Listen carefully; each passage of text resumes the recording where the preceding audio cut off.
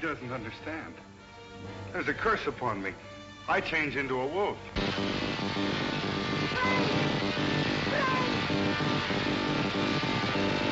Listen to me, Frank. I saw my father become obsessed by his power.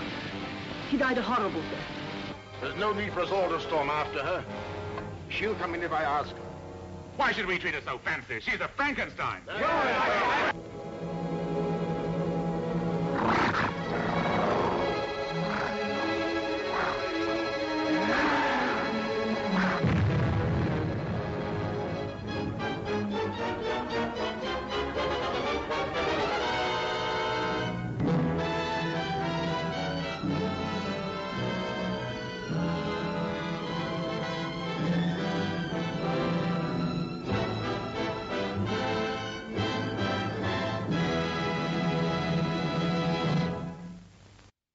Hello everybody and welcome to Is It Yours, the movie review program where we ask the ever-important question, is it yours?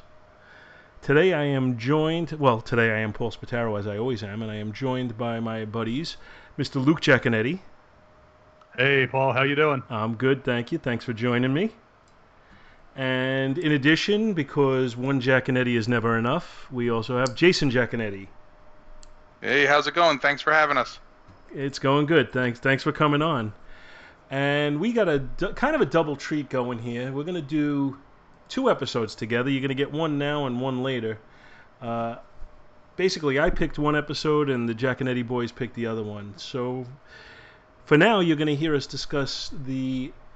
I'm sorry, what year was this? The 1943 American horror film Frankenstein Meets the Wolfman. That was my choice. And... later on, you'll hear another episode with us reviewing a different movie that actually I think Luke picked it, not so much Jason. But from the hell yeah that Jason let out when we talked about it, I don't think he had a problem with reviewing the one we're going to do next. That was a legitimate hell yeah, man. So. Yeah, hell yeah, man. Hell yeah, man. Hell yeah, talking shop. But yeah, once you threw this one out there, I was eager to do it because, believe it or not, something that we get requested fairly often on the Vault is, hey, you guys going to do some Universal monsters? And we haven't gotten around to doing it. We're doing the Hammer monster films now. Right. But I heard the first one of those. Yes, Curse of Frankenstein. And by the time this comes up, we may or may not have another one up. We who knows what goes on inside the Casa del Honeywell where those shows get edited. But any opportunity to do a Universal monster one, and one that has, a lot of people have a lot of affection for, like Frankenstein Meets the Wolfman. I obviously had to jump at that. So, yeah, this is being growing up. We obviously, it's well known. My dad is a huge King Kong fan, but he's a huge Universal monster fan too. And we grew up watching all the Universal monsters. In fact, that was kind of standard fare. Like around Halloween time, they might show one of these or something, and someone's like, "Oh man, Frankenstein's on." I'm like, "Oh yeah."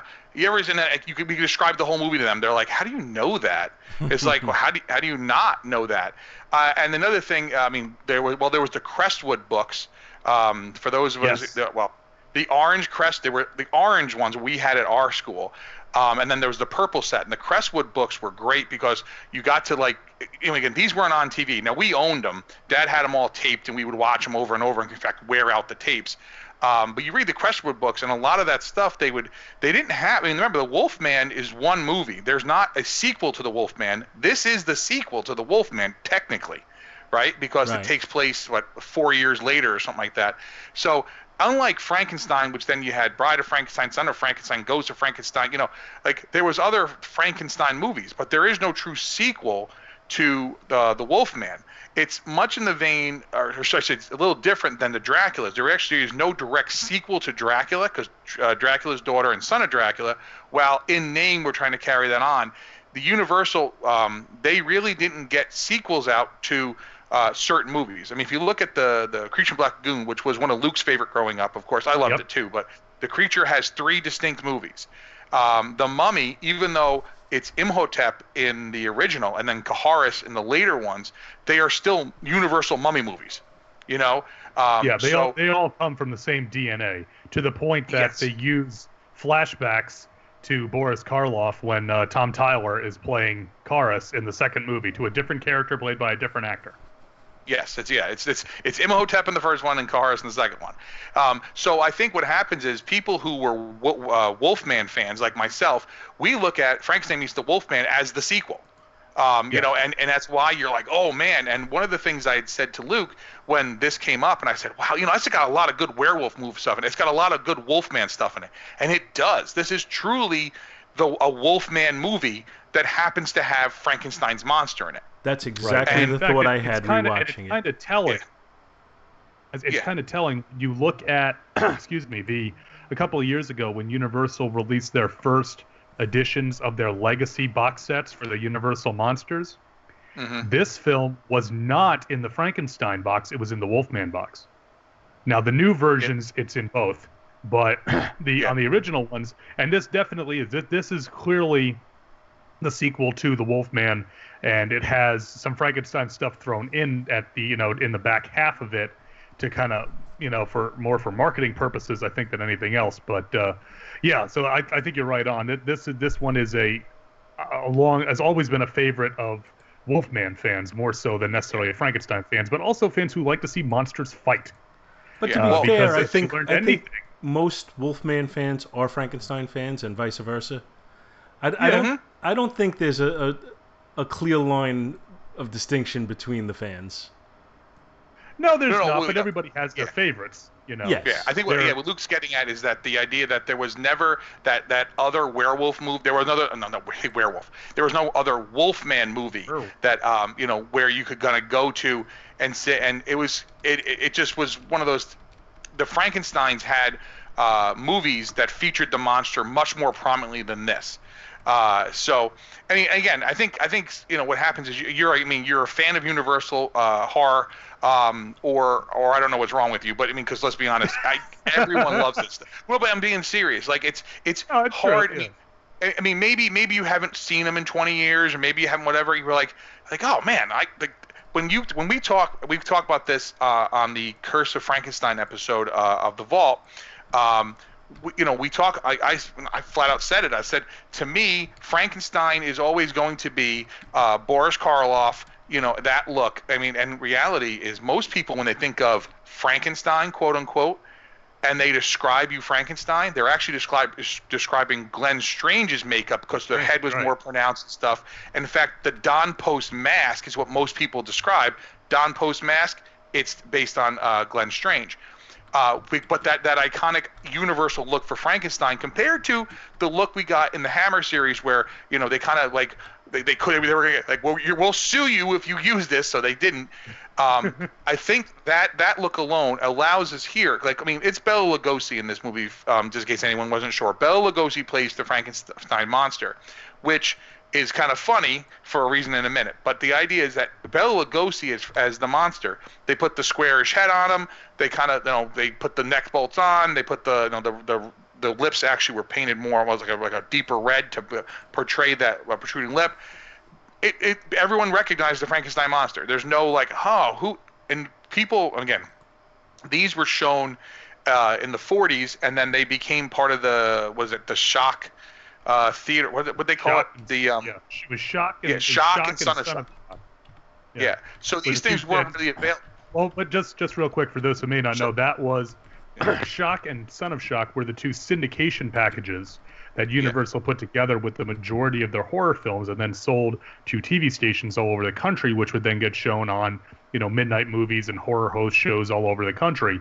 And for a lot of folks, by the time that Universal had stopped re-releasing these films to theater, the Shock packages were where a lot of people got first exposure to these on TV into the 50s and into the 60s as well.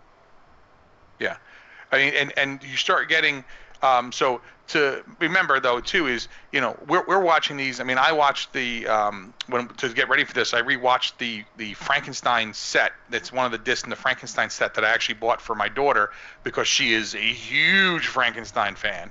And we're watching it on DVD on a nice big television. If you're watching this back in the 50s and early 60s, I mean, It's smaller. It's certainly not high def. It's whatever. You just need the parts to kind of know it's Frankenstein. You kind of know it's the Frankenstein's monster. It's just a different kind of.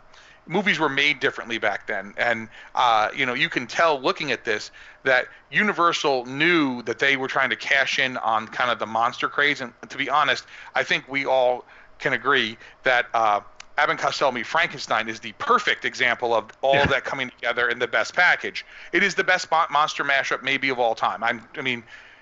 We talk about Monster Squad, and I love Monster Squad, and Luke loves Monster Squad. Everyone loves Monster Squad. But they're really Monster Squad and all that. The idea, it's Abbott and Costello Meet Frankenstein. Kind of thing. And that is probably, if I have to, if I'm ranking my favorite movies of all time, Abbott and Costello Meet Frankenstein is going to be the highest ranked Universal monster movie on there. And trust me, that is not an insult to the other movies, because it's coming up fairly high on my all-time list, period. Yeah. It might be. Growing up, obviously we watched whatever. We there was not a ton of comedies that, let's say, Luke and I, quote unquote comedies that we loved growing up. We're talking The Odd Couple, Major League. We're talking classics of all kind of thing. It's a mad world, which is awesome. Perfect example. Yeah, exactly. Right. And Abbott and Costello Meet Frankenstein is definitely in the discussion of best comedies when we were growing up. Kind of thing, and it's the precursor to so many things that come after that people don't even realize that set the table for it. Because Abbott and Costello Meet Frankenstein actually has a great Universal horror movie going on that happens to have some really great one-liners from Bud and Lou, and things mixed in, like, did he count these, kind of thing like that, like those little lines thrown in there. But it's a really good Universal horror movie, and I think when we see, because this is the first one that starts the whole thing. Now, originally, they had the movie was a little different. They actually had the Mummy, good Lord, excuse me, Frankenstein's monster, speak. You ever notice that the Mummy never crossed over with the Frankenstein monster? Because you can't have two really slow guys in one movie. You need a slow guy and a fast guy. That's the way it always goes in these things. Yeah. Well, I'm just going to little insider info. In House of Frankenstein, originally the Mummy was supposed to be in it. The Invisible Man was supposed to be in it. He was supposed to be in there too. Well, it was called The Devil's Brood, and it had the ape woman was in there, and all sorts of characters. It was everybody.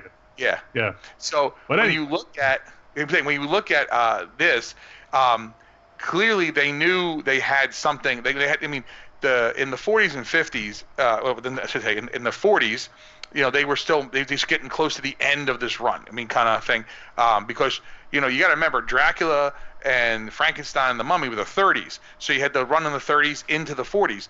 They knew they still had something marketable, and what they knew they had was, and this is something my dad talks about being a monster kid from the 50s, is you would go and you'd plunk down your dollar or your 50 cents or whatever, and you saw 25 cartoons, and you saw a newsreel, and you saw a horror movie, or you saw a monster movie, and you saw a western, and you saw whatever, and you went the whole day and spent the whole day at the movies, and that's what you did. Like my dad grew up in the South Bronx, and they would walk to the theater, and he would go the whole day, him and my uncle, and they'd be there the whole day, and then they would walk home at night, and there was the whole Saturday, and that's how they saw a lot of these things, because if it wasn't there, it was eventually when they were sold through as the shock package on the $1 Million Movie or on the movie of the week or whatever, and then that became, and then once you saw it there, you weren't seeing it again for another year or a year and a half maybe, depends on what was there. You had to make sure you caught it. Yeah, it was a different era of movies back then when, no DVRs, no VCRs, no cable package. You had a few channels, and you had a small TV set. And I often reminisce about that, how as a kid, we had a 19-inch TV set in the living room, and it was fine. You watch TV, and it was never a thought of, oh, my God, this is so small. And now I have a 50-inch TV set in my living room, and when I sit and watch TV, it doesn't feel dramatically different from when I was a kid and would watch on the 19-inch set. Yeah, because you've scaled up. Yeah, you get used to it. Well, yeah, and it's like when you're a kid and you've got a toy of some kind, right? And if you put that toy away and you come back to it 20 years later when you're an adult, you're like, wow, this is tiny. Whereas if you continually handle it and you have, like, Hot Wheels, I've had die-cast cars around my entire life. They scale with you, so they're like, oh, okay, this is the right size. But yeah, I mean that's and the thing about this one specifically is that Universal had at this point a fairly good fairly good for Universal set of continuity amongst their Frankenstein series of films. The films generally led in one right into the other, characters repeated between them, besides the monster. And what we've got here is, previous to this, the film was The Ghost of Frankenstein, which had Lon Chaney Jr. playing the monster and introduced Bela Lugosi as, does he play Fritz? Or Igor? Igor. Fritz is Dwight Fry from the original. From the original. So he plays Igor. Yeah. And at the end of Ghost of Frankenstein, Igor's big plan is to get his brain put into the monster's body, and then the monster speaks.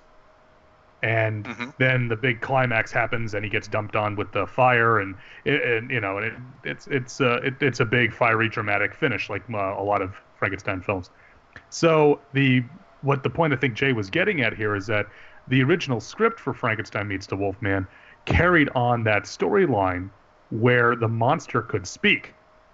And so large sequences of dialogue were written, and in fact some were even filmed for Bela Lugosi playing the monster, and this just did not work. It's a situation where they were looking at the dailies and they said, we can't do this. This is ridiculous. It's bad enough with Lugosi that you've got that he's barely the same height with his shoes on as Lon Chaney Jr. Oh, God, that was particularly noticeable, actually, as I was watching it yesterday. And then almost all of the action sequences, Lugosi is stunt doubled, because I think he was 60 when they shot this. That's yes. So he doesn't put in a great performance, and I can't imagine what it would be like if the monster was giving these long soliloquies in a Hungarian accent. Well, that's the other problem is too, his accent. Yeah, I'm sorry to cut you off, but they said that his Hungarian accent was so bad because again, it's imagine Dracula's voice coming out of Frankenstein's monster. They said it just made people laugh. They just couldn't take it seriously. The other problem is that we know at the end of Ghost is that he's supposed to be blind and deaf. Blind. Yeah, but he's blind. Yeah, but he's supposed to be blind and deaf. Yeah, but he was supposed to be deaf too. That's what happened at the end. That's what they were supposed to lose his hearing or whatever. But all of that had to be abandoned, right? But yet in the movie you see those things where he can't see, so he's being led around, and then other times he can see. He has his eyes closed through the whole movie. Right. Well, but if there's some points where he's being led and not being led, and you're like, make up your mind.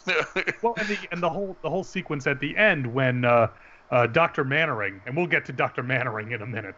Dr. Mannering is doing his experiment, where there's close-ups of Lugosi's face and his eyes, and you can see that he's leering around. So that was the way that was written, and the way it was shot was the idea that the monster has his vision back. But all of that was abandoned during shooting. It was in the script, and they said, well, if we can't have him talk, we can't set up the blindness, and so we better just leave that on the cutting room floor. So, I mean, it was funny. I put this on the other night, and my wife was getting ready to go to bed. I said, well, I got to watch Frankenstein Meets the Wolfman. I said, how long is this, 75 minutes? I popped the DVD in 73 minutes. I goes, that was pretty close. So even at 73 minutes, it's like, how much of this, got left from what was supposed to be shot or what was shot and was deemed unusable. Well, the other thing is too, right? And the other thing too, they would, and this is one of the things I was just reading. Originally, Lon Chaney, they had asked him if he could play both parts, which would have made it very interesting when it would just been stunt doubles with him, because Lon Chaney did a lot of his own stunts. It'd be Chaney stunt double with a stunt double doing the scenes, but they wanted Chaney to play both parts because he had been Frankenstein and he had been obviously the Wolfman, and they felt that it was just going to take production too long to do the makeups every day, because the problem is, and I think you see this when you get into the 50s, especially when all of a sudden things became a rubber mask. They pulled on. It wasn't really them building makeups. Those makeups were built onto him every day, and then he would have to do all the scenes, and they needed to rip it all off him. The Frankenstein makeup, while it got better than it was in the original, when Jack Pierce was doing it originally on Karloff, he was able to make some prosthetics and stuff. It still was a painstakingly long process. There's no way that they would have been able to film this movie in the amount of time they did if Chaney had to play both the monster and play the Wolfman. I got to say, I thought the makeup actually looked far better and far more convincing on Glenn Strange than it does on Lugosi, rather. On Lugosi, yeah.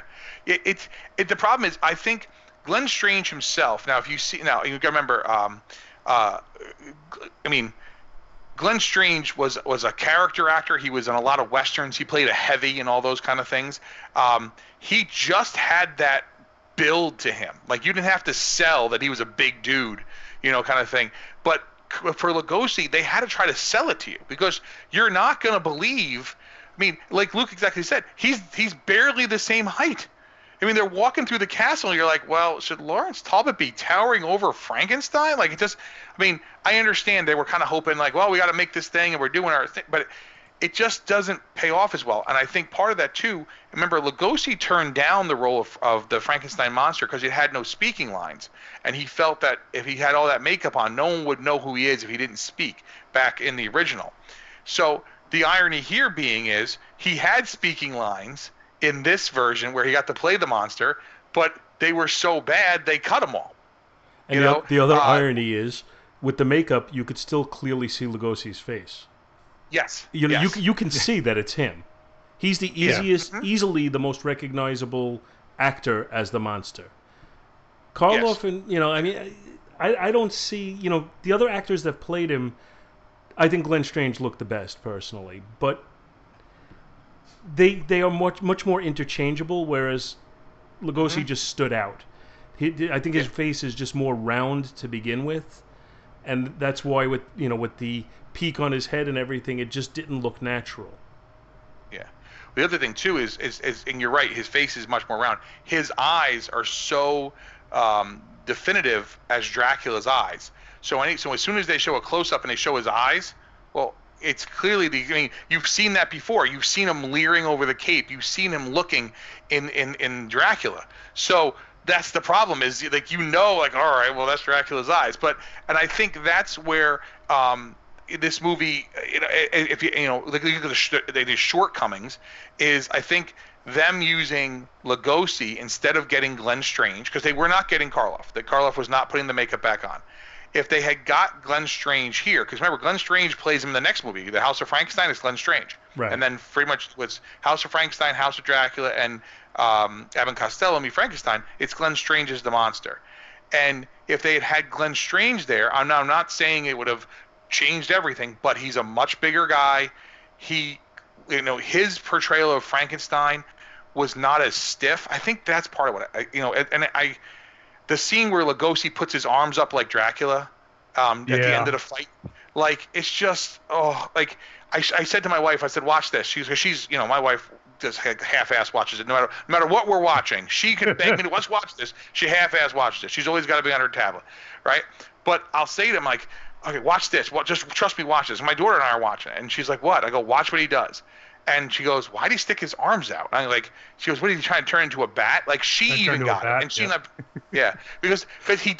because what happens is in the fight, his arms, he doesn't have his arms straight out. His arms are off to the side. He walks super stiff.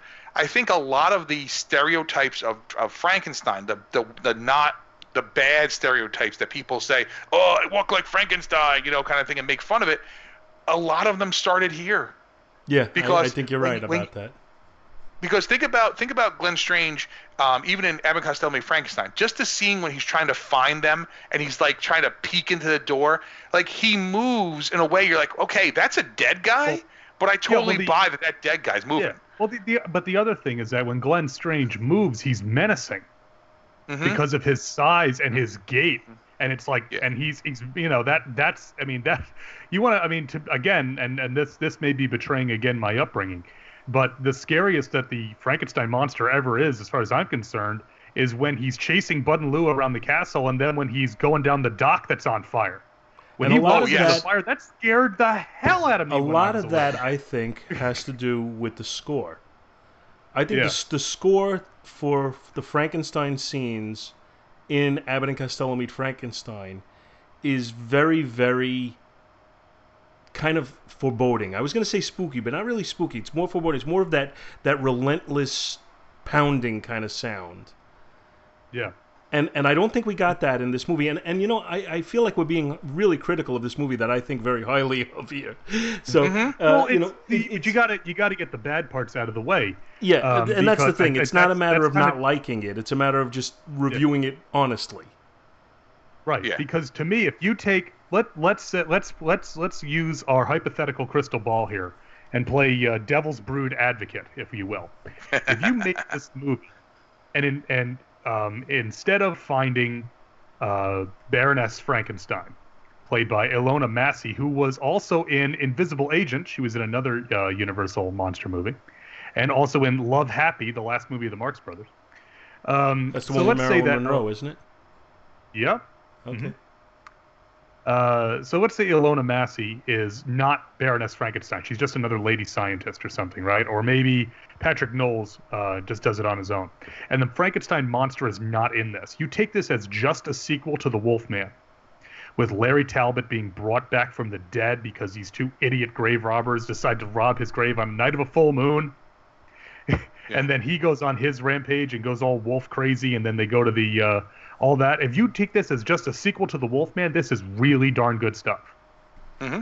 And you know what? I'm going to interrupt you just for a second, Luke, because you gave a little bit of the plot there, and I just want to kind of take it from there.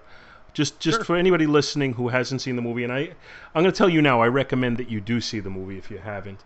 But what Luke said happens, and then effectively Larry Talbot starts to seek out the Frankenstein family, in particular Dr. Frankenstein, who he learns is dead, because he's looking to use his knowledge of life and death to end the curse of the Wolfman.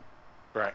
And that's where the movie goes, and then he ends up with Baroness Frankenstein and the doctor, not Dr. Frankenstein, I can't remember what his name is. Dr. Mannering. Dr. Mannering. And then there's a twist on it, because while they tell him they're going to help him to end his life, the doctor ends up being your prototypical mad scientist and decides, I'm not going to end their lives, I'm going to empower them further. Well, part of ultimately leading to the battle at the end. Yeah, exactly. Mannering, here's the thing with Mannering, okay? He's a regular physician, okay? Yeah. He's Victorian era physician. Goes the mad scientist switch gets flipped on him immediately upon him going to the village and seeing the Frankenstein monster. He has no motivation for doing this other than literally one line of dialogue where he says, I must see it at its full power. You know? Yes. And it's just like, oh boy. So that kind of goes with what I was saying, is that if I could buy Mannering as being a guy who wanted to experiment on Larry Talbot, because he knew what lycanthropy was when he told the inspector that when they were back in where were they, in Bristol or wherever they were, Bolton, Ipswich, wherever. And is this Bolton? No, sir, this is Ipswich. I thought this was Bolton, but anyway. So I could buy him wanting to experiment on the Wolfman, but suddenly desiring to power up the Frankenstein's monster just seems a little outlandish, even for, again, I understand, a film where the Wolfman fights Frankenstein's monster. But the idea of Talbot being this haunted, cursed guy, I've always said, if you need a last minute Halloween costume, you wear an ill-fitting shirt, you mess up your hair, and then you grab people by the lapels and go, "You don't understand." I think he said the word "understand" four times in this 73-minute movie. But you know who did understand? I think part of what happens too is, I know people know Lon Chaney. People don't know that Lon Chaney actually did other things besides horror movies sometimes. They don't know that. Like, they know him. Oh, I know that guy. But, they don't. One thing that Lon Chaney had that I can't think of another actor who had the ability that he did. He, no matter what role, whether it's in Spider Baby, whether it's in, even when in Abbott and Costello meet Frankenstein, he always seems like he's on the verge of just breaking down. Like, he looks so sad all the time because his entire life is just a curse. Like, him being alive is the last thing he wants. He doesn't want to be alive. I mean, and I don't mean that in the way of like he always seems suicidal, because they've made movies where people are suicidal, whatever, but he always just feels like someone who's just like, he has this weight on him. He has this yoke of this curse around his neck. And to be fair, Lon Chaney Jr. forever, and Luke knows these kind of stories well too, he always wanted to prove how tough he was. Punch me in the face, because he had to be better than his dad. And for, and I mean, Lon Chaney Sr., I mean, good Lord. I mean, there would not be movies the way they are without Lon Chaney Sr., doing his own makeup, being the Phantom, being the Hunchback, like, even in things like when he played no movies that where he had no legs. I can't think of it. That's not The Penalty. It's something along those lines where he did these things, and he was a great actor who just never got to the talking movie. He was supposed to be Dracula, for Christ's sake. He never got to he never got to the talkies. But in that shadow, especially at Universal, like that shadow of just Lon Chaney Sr., you always feel that Lon Chaney Jr. was always stuck there, and that he resented that, people, like anybody who knew he just was a guy, you're like, he always felt like someone was like, oh, you're here because of your dad. Like, so he always wanted to prove how great he was and how I'm tougher than you and I can do anything, or he would get lit. Go off. He would a lot of times he would be imbibing of the spirits, as we say, during shooting. And so there was only so much you could get out of him in a day, which is, I think, helps him when he's playing the Wolfman in a lot of ways, because, like you say, it kind of builds into that he's the man on the edge. We see it here when they're singing that song, the Incredible Filler song. I felt it was like a Marx Brothers movie. That felt like it came out of a Marx Brothers movie right there. I thought at one point, Chico was going to jump out there and start playing the piano, and Harpo started strumming. That was just a trope of the day, though, where you'd have to have a little musical interlude in the movie. Yeah. Yeah, that's what they use it. Yeah. They use it well in this, because it's not always done in the Universal film, but here all it does is to piss off Larry Talbot, Yeah. Don't you sing about that?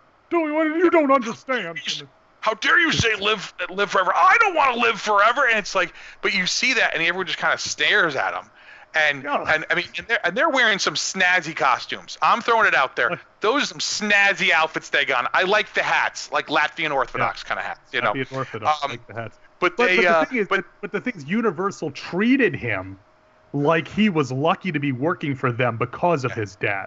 I mean, that was you talked about him always trying to prove how tough he was. It's on the set of the first time he played Karis in The Mummy's Ghost, where he punched a plate glass window backstage because he said, I bet you I can punch through that window. And he had to go to the hospital because he was trying to prove that he was a tough guy. Because especially on the Mummy films where, you didn't even see his face. I mean, as the Wolfman is always going to be Lon Chaney Jr.'s most beloved role because he got to actually act as Larry Talbot. As Karis, he's a great Karis. He brings a lot of menace to the role, but he's suit acting, to use a Kaiju-iga term. He's not face acting. So he plays Karis well, but he's not, you don't say, oh, that's Lon Chaney Jr. as Karis. It's like, okay, it's Karis, because his whole face is covered by a mask, not even an appliance. In the later Mummy films, like you were saying, it's just a mask covering him, so it could be anybody. So he always did kind of operate underneath the modus that, well, you're lucky your dad was famous. That's why you're here. That's why you're Lon Chaney Jr., and we always make sure to make people know that. Although he is billed as just Lon Chaney in this film. But yeah, so him as, and like I said, the opportunities you get here is we get to see kind of the beginnings of what we come to associate with the cursed Larry Talbot that we get in the House movies, Abbott and Costello, where he's this guy that every day that he wakes up is it's one more day till he turns back into the wolf, Yeah. And it's that kind of pathos that we get for the character that, frankly, I don't know that we get in a lot more modernist werewolf movies. This idea of it, we get the body horror of it and the visceral survival aspect of it, but this idea that I don't know that anyone did the curse. This thing that it's inevitable. The sun will set and the moon will rise every single day. I think we got some of that in American Werewolf in London. Yeah, we did get an American Werewolf, absolutely. But I still think, it's kind of the codified version of the trope is Larry Talbot, and that kind of starts here because we get some of this in the Wolfman, but the Wolfman's also got to deal with the origin, whereas here he's fully formed. He is who he is, and now he's like he's got his quest that he will undergo for the next this film and the following 3. Yeah, and I think that's part of what. I think it's one of the things that when we notice it more in, because let's think about it. I mean, if you're thinking about the great werewolf movies that came after The Wolfman, because to me, when we rank The Wolfman's always one of my favorite werewolf movies, period. In like The Howling, you see it in Dee Wallace at the end, where she's like, she doesn't like how when she changes on the air. The kids are like, the news lady's turning into a werewolf, kind of thing. Like, you can see her, like, the pain she's having going through, but, like, how much she doesn't want to be this wolf, and she wants to be, wants to die. And in the same thing, American Werewolf in London, but even there, he's, at the very end, we see it in the wolf's eyes. We see it when he's the wolf that he, like, kill me. Please kill me, And I think all of that goes back to Larry Talbot being all he wants to do is die, and even in so much to the point where it's just that driving force. I've got to find a way, no matter what it takes, to end this. To seek out Maliva, to whatever, and that's I think in that scene there when he starts changing, he jumps off the cart. Well, she says he won't hurt me because he doesn't want to hurt. He doesn't want to hurt anybody, but he just it's just. I can't control this, so he knows to run away from her because he doesn't want to hurt her. And he winds up killing the daughter, the innkeeper's daughter, which is the exact same scene, basically from Frankenstein, right? He's walking down the street holding his dead daughter. I'm like, we've seen this, but it's just, I think that's one of those things. I think we talk about this though, when those tropes that have to exist, they have to start somewhere. You know what I'm saying? The things that we take as being like, well, that's just what werewolf movies have. Well, things have to start somewhere. And when you look at where things start, I think that's sometimes people, again, some people don't realize that, and some people maybe have never seen the Universals. I don't think they show them much more. I mean, they show them on, not AMC. Svengoolie, that's about it. On they show them on classic TCM. Movies, you see them. Yeah, Turner Classic Movies. At Halloween time, they'll show them. Right, but I'm saying, that's it. These movies don't get rolled out on any network anymore. Yeah, these used to be a staple of Channel 9 Saturday nights at midnight, and that just doesn't exist anymore, and it's a shame. Yeah.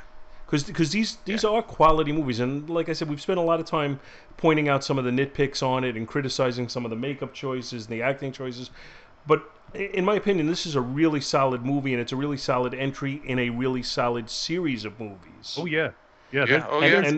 And I think the appreciation for them hasn't disappeared, but it's dwindled some. Yeah. And this is the original connected universe too. People talk about what they're doing in Marvel, like it's this is so groundbreaking. It's not groundbreaking. This has been done before. It's great. Yeah, I love what they're doing, but don't treat it as if it's never been done before. Universal did it, 60 years earlier, 70 years earlier. Yeah. Mm-hmm. And they did a good job of it, considering that it wasn't some big planned out, we got movies planned out on this whiteboard for 15 years or anything. It was crap. We need to make a new movie. Okay, let's write this one. We'll bring in the Wolfman. So. Yeah. Well, the other thing too is they were like, hey, this movie made a lot of money. Hey, can we make another one of these? I mean, to be honest, think about it. Dracula's daughter, right, has nothing to do with Dracula. Nothing. Right? But it had the name Dracula on it. People are like, oh, Dracula. I know Dracula. I remember Dracula. And then think about it. Dracula and Frankenstein were released, and then they go away, and they were re-released, just like King Kong was. It was re-released. And the people could not get there fast enough because you had no other way of seeing it. You know? Dad always tells a story about Grandpa, our grandfather, saying, because my dad was like, this movie is amazing. I saw it when it could be with Beast in 20,000 Fathoms. And my grandfather said, that's nothing. You've never seen King Kong. and King Kong was a $1 million movie, and my dad and my uncle got in trouble, so they had to sneak up to his grandmother's apartment and watch it. And my dad, King Kong, blew my dad away, right? And didn't he audio tape it? Oh, later, yes, he later audio taped it, yeah. That was, and he actually had a cassette of King Kong, or it was actually 2 cassettes of King Kong, front and back, and it was the entire movie audio recorded, and he would just listen to it. That's how much that movie made an impact on my dad's life. Which, I mean, it's that's obviously well documented in many other shows. So the whole idea was like things you just didn't have opportunities to see them. So when they said, "Hey, coming to this theater in 3 weeks, Frankenstein meets the Wolfman," every kid was like, "Hell's yeah, let's go! We're going!" Because and what happened is you would go home, and my dad always said this: you would walk home at the end of the day, and you basically walked home like the Frankenstein monster, because you've now sat in a movie theater for 12 to 13 hours of your life, and you're like, you're going home, but you were so amped up with what you saw, and it was like an experience.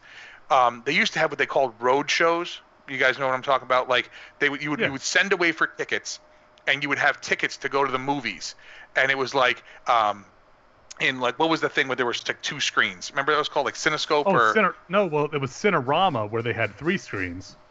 Yeah, like How the West Was Won and all them. Yeah, and you sent away for those tickets, and when your tickets came, you went to the theater. You didn't just go to the theater. You got dressed up, and you went to the theater, and you got the book that went with those. Remember those books? Dad has them all downstairs for all these different shows, and it was like a thing to go do. That's not this kind of movie.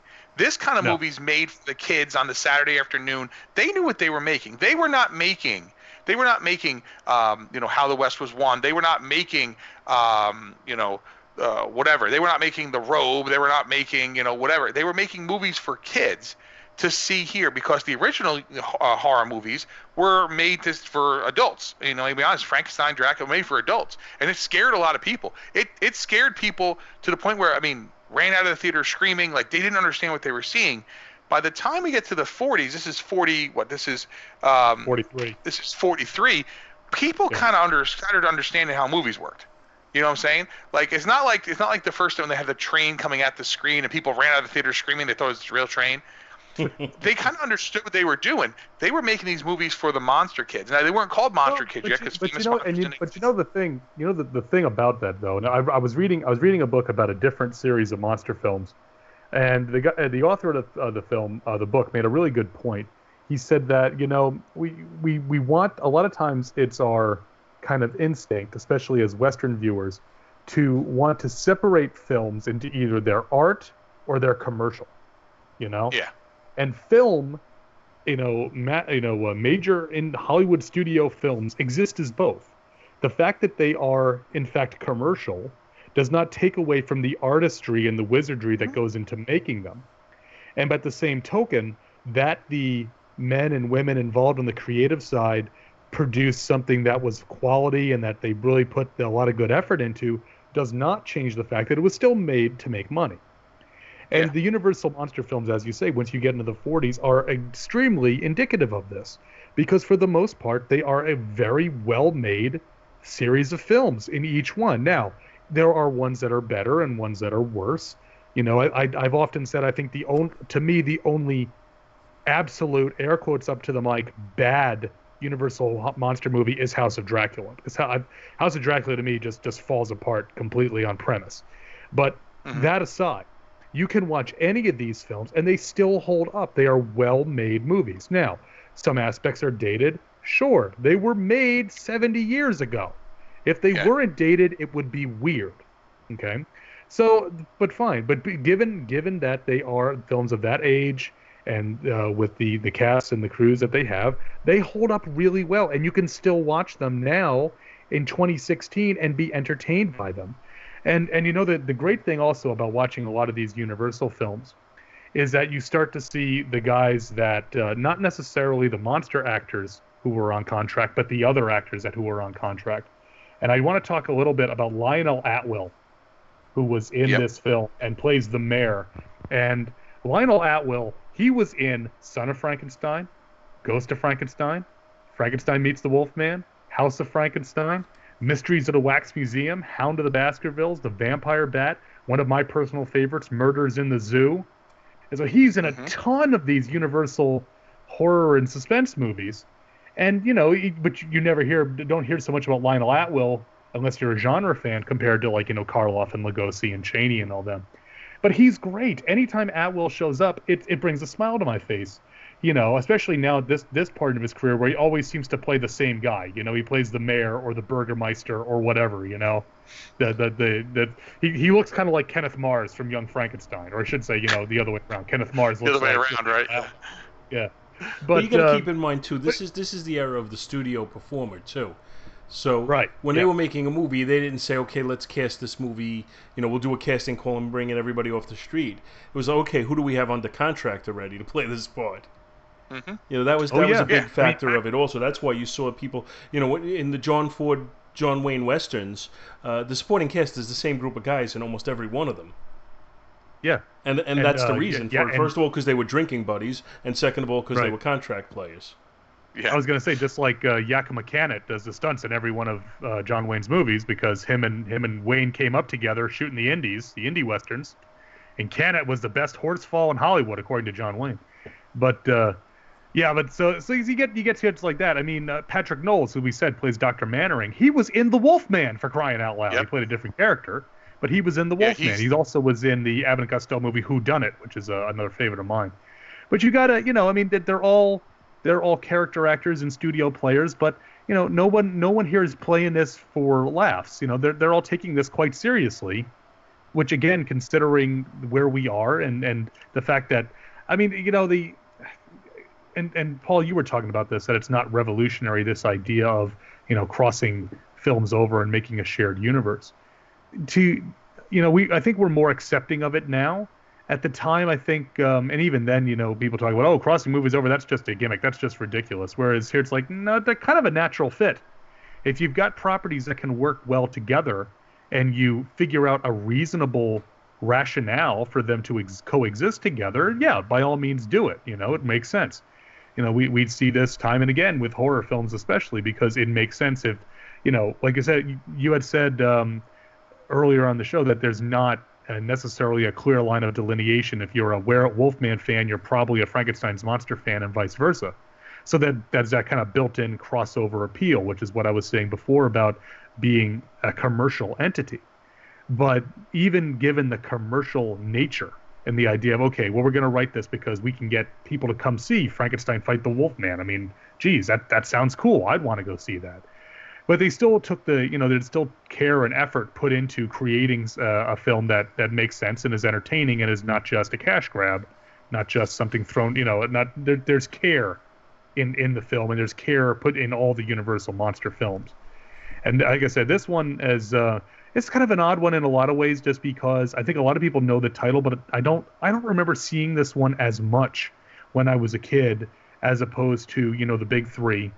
Frankenstein, Dracula, and the Wolfman, and Abbott and Costello, of course, and then like House of Frankenstein. I remember seeing House of Frankenstein on Channel 11 a lot when I was a kid, and so I've always had a real soft spot for that one. Whereas this was one that I don't remember seeing as much, to the point where when my dad was buying up all the MCA Universal commercial tapes in the 90s that had the really cool box art, the painted box art, I remember watching this one. I have all those VHSs upstairs, by the way. But I remember watching this one just because I couldn't remember it. I remembered the trailer for it, but I couldn't remember a lot of the details other than, reading in, I forget the name of the author, but there's a really thick volume that McFarland Publishing put out called Universal Horrors, where they have, just filmography and film information on all the Universal horror films of the 30s through the early 50s. And so it's like, it still holds up. It's not my favorite, but it's a great kind of, it's a memorable, really good entry that really, like I said, has a lot of care put into it. And I agree with that. And it was definitely not in heavy rotation on the TV broadcast schedule. The first time I'm sure I saw it as a kid, but the first time I have an actual memory of seeing it was on the VHS release. And I do think it's it is put together with some care, and I think the script, I don't think it was just thrown together as a money grab. I think there is an effort to do this well, and you know, again, the two aren't mutually exclusive. You can have something that's put together for the money, but still put together carefully and as an art form. Although I do think there are times where it's purely a cash grab and there's no effort put into some films altogether. I don't think that's the case in this one, and I think, I think Jason, you hit on it in the beginning. Really, this really, although Frankenstein gets top billing, this is a Wolfman movie. Much more so than Frankenstein. Frankenstein's a supporting player in this movie. Lon Chaney Jr. is the star of it. It's not even close. Yeah, well, again, Luke said it there. You could take Frankenstein's monster out of this, and this movie works probably a little better going into.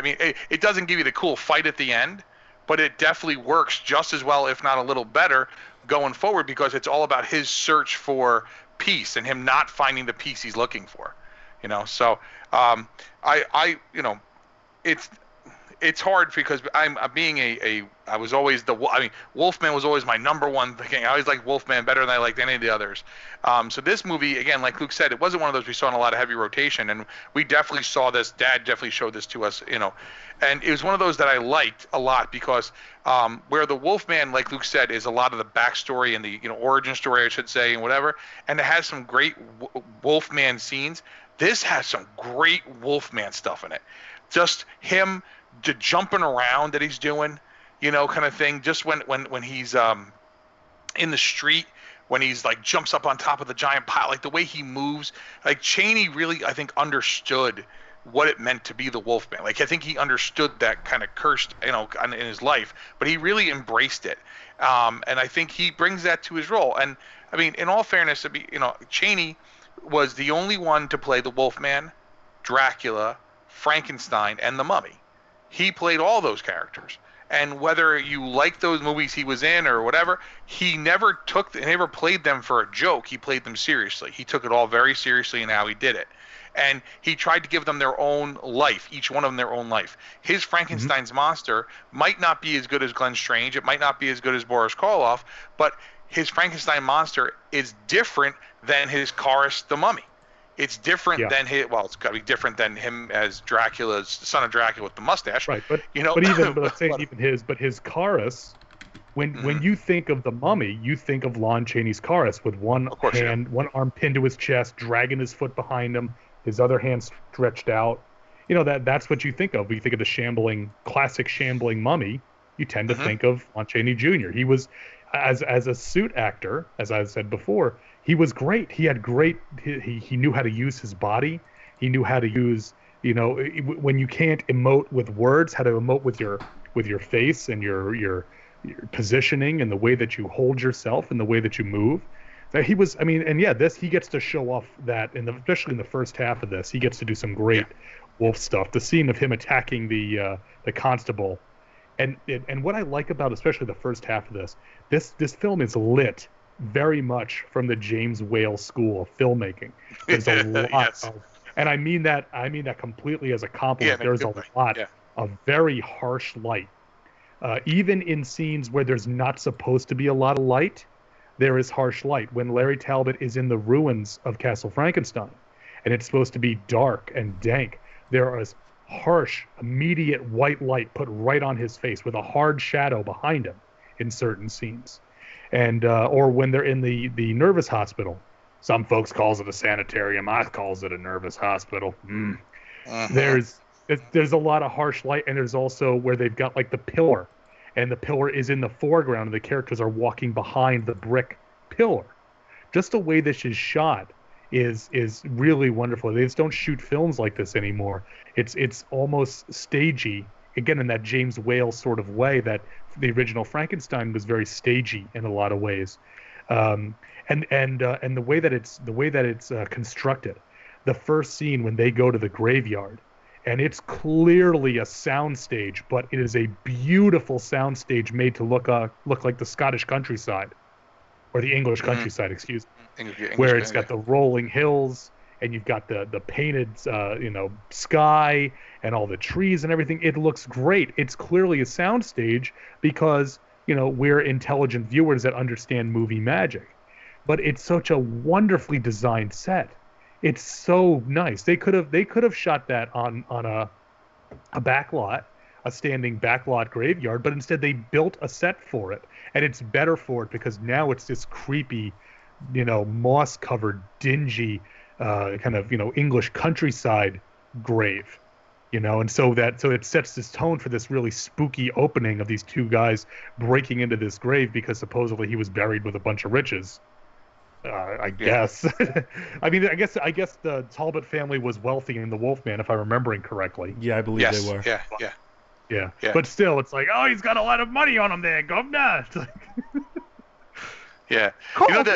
He's a Wolfman. The guy they break in, it always reminds me of. Remember, in at Disney at the Haunted Mansion, the guy with his dog with the lantern, the caretaker, right? The caretaker. The guy who runs away. He always kind of reminds me of that guy. I know that caretaker has nothing to do with this, but it just was kind of. I was like, that kind of guy reminds me of that. So Don Knotts could have played that role very well. Whoa! I'm telling you, we got to nip this Wolfman in the bud. Yeah. See, the one thing, and this turns out there was actually a screenplay that was put together, and I don't know when it's published. I have it somewhere, and it's called the Wolfman versus Dracula, and it was basically, you could see this kind of might have been a story that was kind of going around, or a script going around, and it kind of got lost and whatever. And it talks about how it is clearly 100% written to be Lon Chaney Jr. as the Wolfman. The way that lines are written, it's written to fit in his mouth, right? And the Dracula lines are written to be Bela Lugosi. And the whole point is that the he's trying to find a way to die. And it's when you read this, and I've read it, and it's available on Amazon. If you go to the Two True Freaks website, click on the link and go there and buy it, cha-ching. It talks about that idea, and I think that's one of the things Universal understood. And again, as you guys are talking about building this universe, they weren't they didn't start out in 1930 whatever, said, okay, let's figure out what we're doing for the next 15 years. They didn't have that kind of plan. But when they started realizing that, hey, these things kind of exist in the same place and we should tie these things together, someone had to have that idea. There's a board meeting somewhere, like I always think of the Hudsucker Posse, where they're all sitting at a table, kind of thing. And they're like, what are we going to do? Kind of thing. And there had to be other ideas. There had to be other stories and stuff like that. Like there was a paperback it was called The Return of the Wolfman, which I think was supposed to be the sequel, but it never got off the ground, and I'm sure there's parts of that in this movie. And it just was things that just kind of floated and ideas and whatever, and it's and I know we kind of picked apart some of the stuff in here, but again, I think being critical of something is, if you like something, then you take the time to learn about it and be critical about it.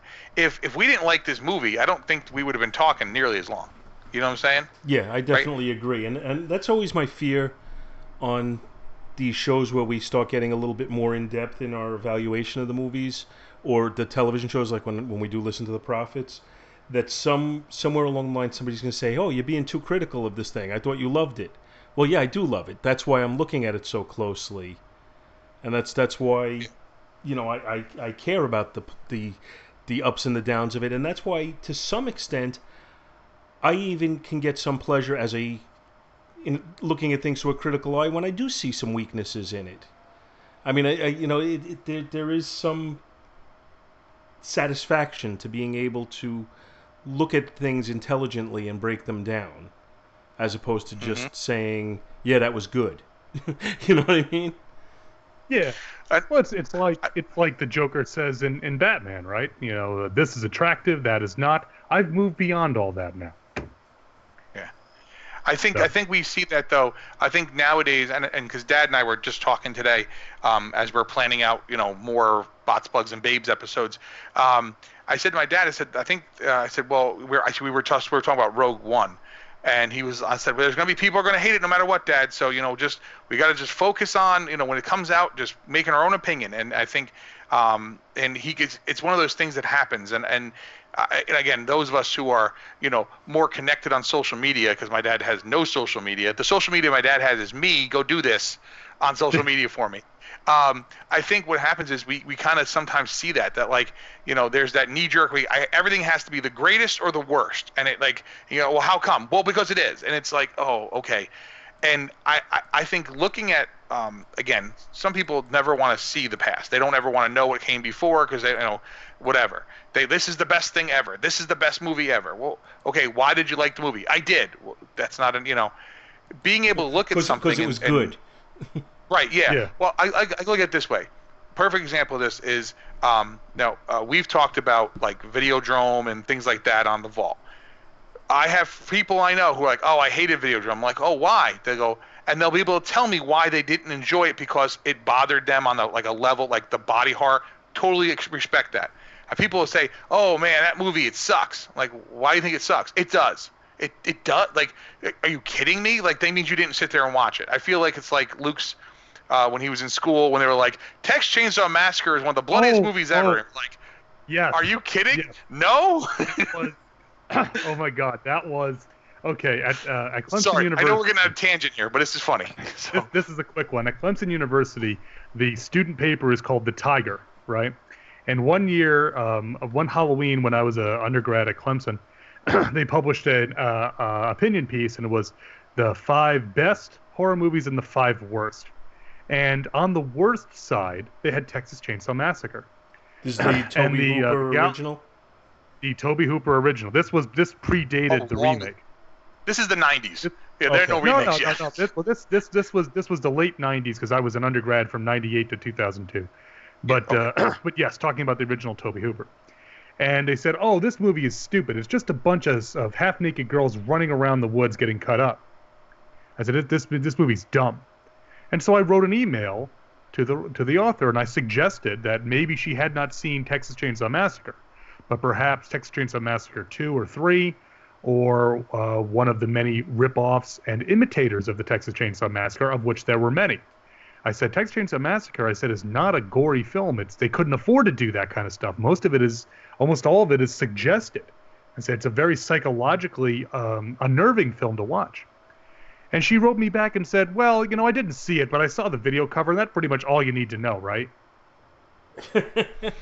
Oh, God. So I wrote her back, and I gave her my response to that, which I won't repeat on a show that is ostensibly family-oriented, and she didn't respond to me. I don't know why. She didn't want to continue the discourse. Yeah. But I'll never forget that.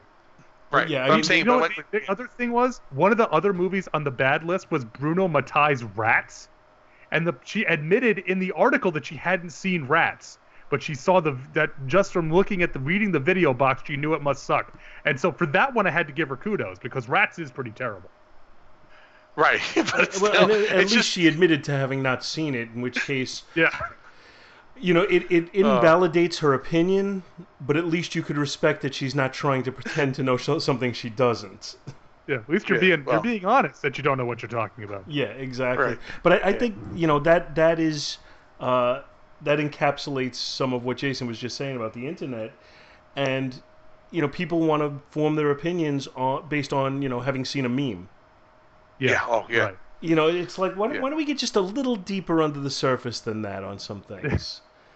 But we do tangent a little far here, so I want to bring you back, and I'm going to ask you guys, is this movie Jaws? And let me, as I do in every episode, go through the Jaws scale with you before I ask you that. If you the Jaws scale is ranked differently than what I think of the actual Jaws movies, with the exception of the original Jaws, which I do rank this way. If you rank it as Jaws, you're saying it's a classic movie, one of the all-time greats, should be on the list of all-time greats, very few flaws, if any, and certainly none that affect the enjoyability of watching the movie. Jaws 2 would be good, solid movie, not too many mistakes, can hold up to repeated viewings. Jaws 3, not bad, somewhat entertaining, nothing special. Jaws 4, a bomb. Where do you rank Frankenstein Meets the Wolfman? And whichever of you would like to go first, please feel free. You go, Lou. All right. Well, see, like I said, for me, I do enjoy this one, but it's not. I like other ones in the series better, and I understand that's kind of a cop out when you're looking at just a film. So when I watched this is the first time I'd watched this in a few years. I ranked it a Jaws 3. It's a good movie.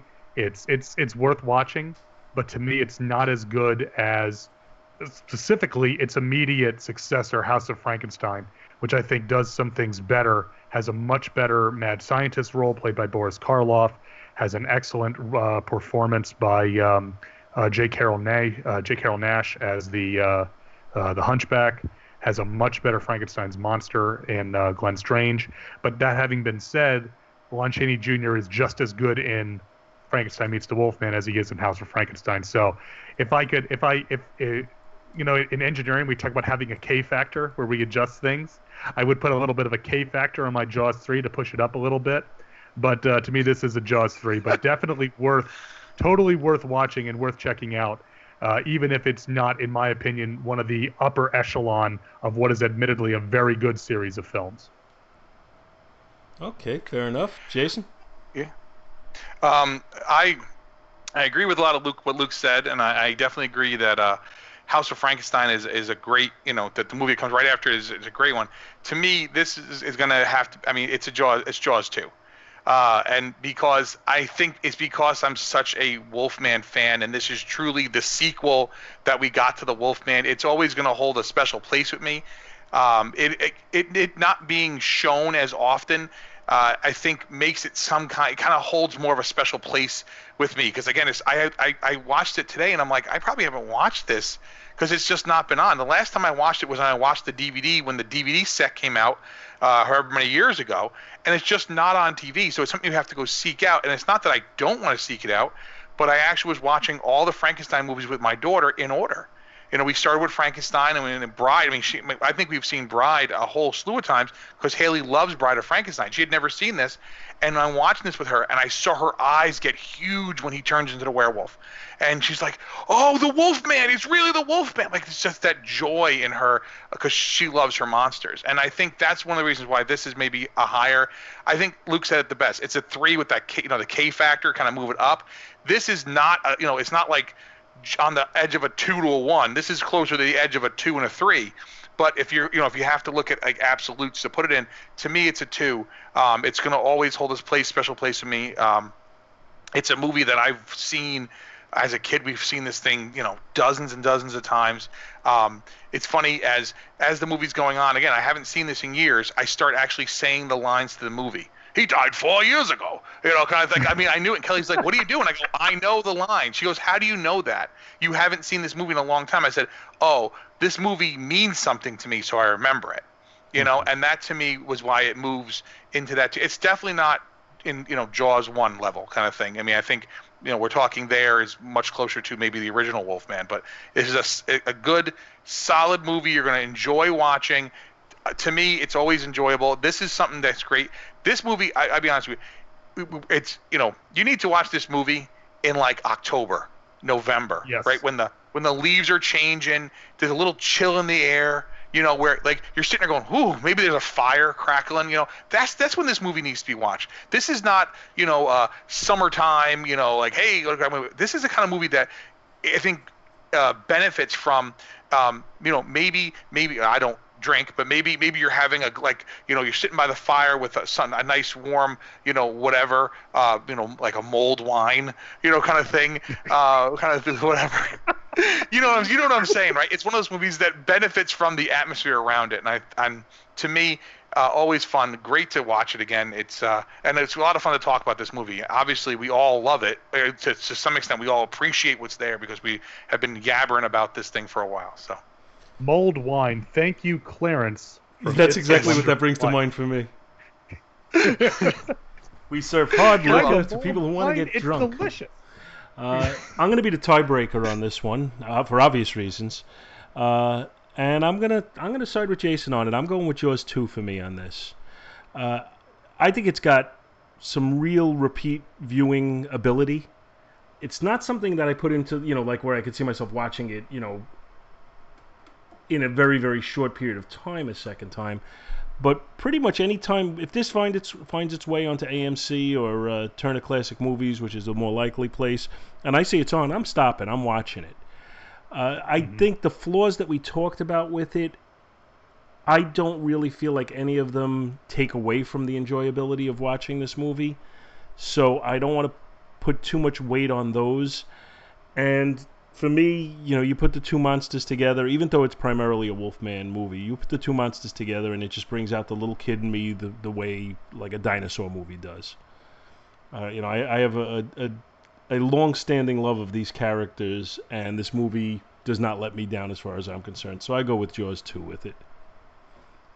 All right. Anyway. Sounds good to me. I want to throw one thing in real quick, because I saw this before, and I had actually to look it up. You know the scene with the matte painting of the town, right? Vassery or Vassari, whatever they call the town, right? Yeah. Right? Mm-hmm. So I'm looking at that matte painting. I go, well, they didn't make that matte painting for this movie. It's actually the matte painting from My Little Chickadee. They reused it. Because I'm looking at it going, I go, they didn't make that for this movie. And Kelly goes, what are you talking about? I go, I got to look it up. I go, I know it's got to be from something. It's from My Little Chickadee. Just want to throw that out there because I'm usually the trivia guy on the vault, kind of thing. But because, they took a lot of time making the graveyard and stuff and all that stuff. I'm like, wow, that's a really good matte painting. They didn't make that for this movie because that matte painting would have taken a while. I will tell you the other thing from a technical standpoint that is, to me, is always astounding about this film.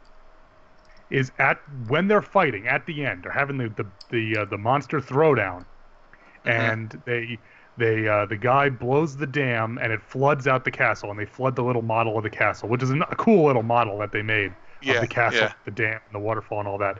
But when they are running at each other, and all that water comes in from the ceiling. Yep. That is astoundingly cool right there. I'm just gonna say that. Because there's no other way to rig that in 1943 other than to have basically a swimming pool on top of the set. And stagehands there to rig it to empty, and they just get doused with water. It's a great little shot. It's like, that cost a lot of money, and it's only on screen for like a second. It's one of those great things with horror and science fiction sometimes. The most expensive shot in the film, in there for 24 frames, and that's it. Yeah, it is amazing when you start breaking things like that down and looking at it that closely. But I want to thank you both for coming on and discussing this movie tonight. And I had a lot of fun. I had a lot of fun with it. I hope you guys enjoyed it as much as I did. And just before we call it a day, why don't you tell anybody listening where they can find you?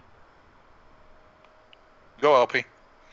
All right. Well, you can find me on Earth Destruction Directive, a Daikaiju podcast, which is my trip into the wild and sometimes woolly and wacky world of Japanese giant monsters. That's at Two True Freaks Network.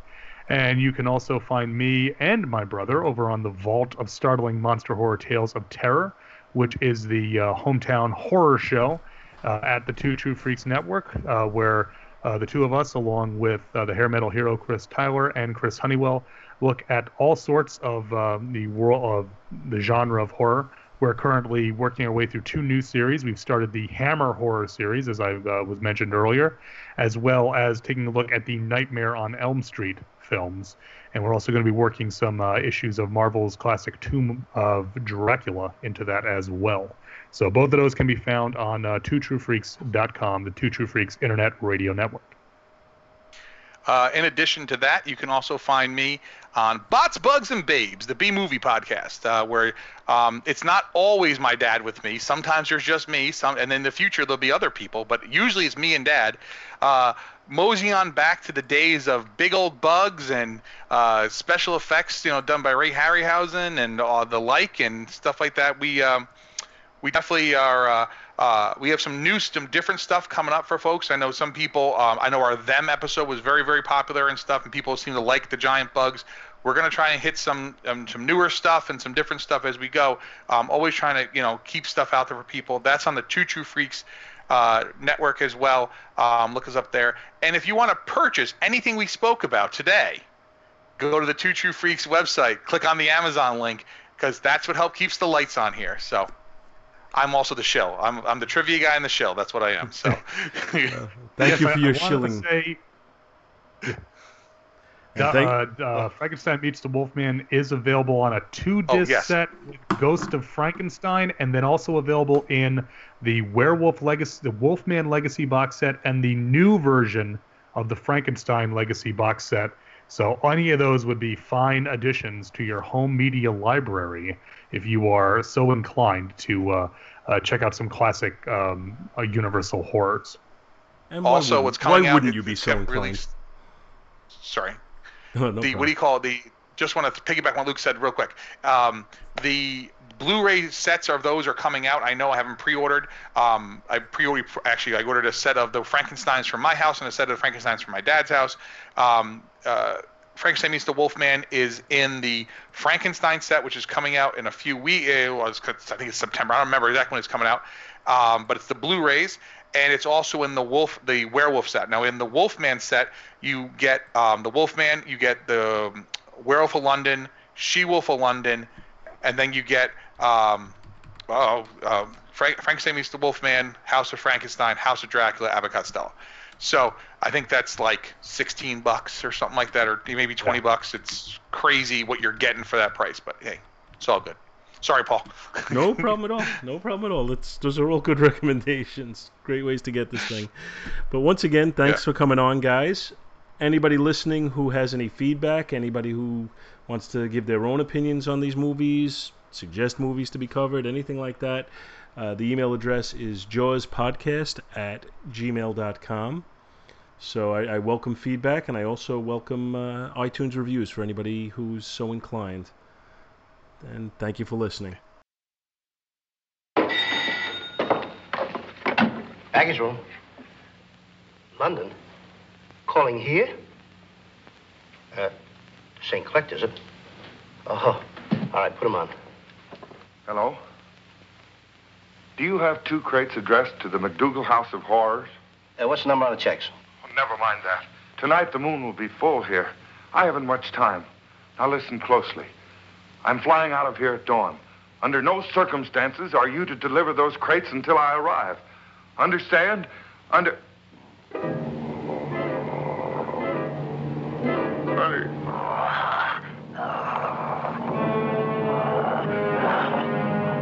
Mr. McDougal, will you stop gargling your throat?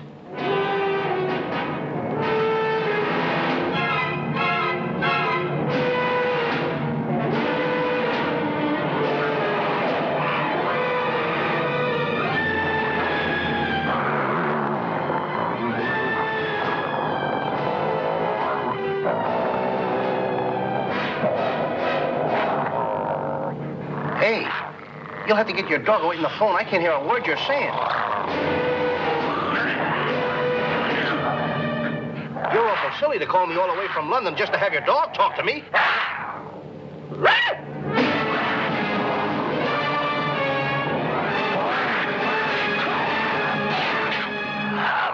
That's a fine conversation. The guy growls like a wolf.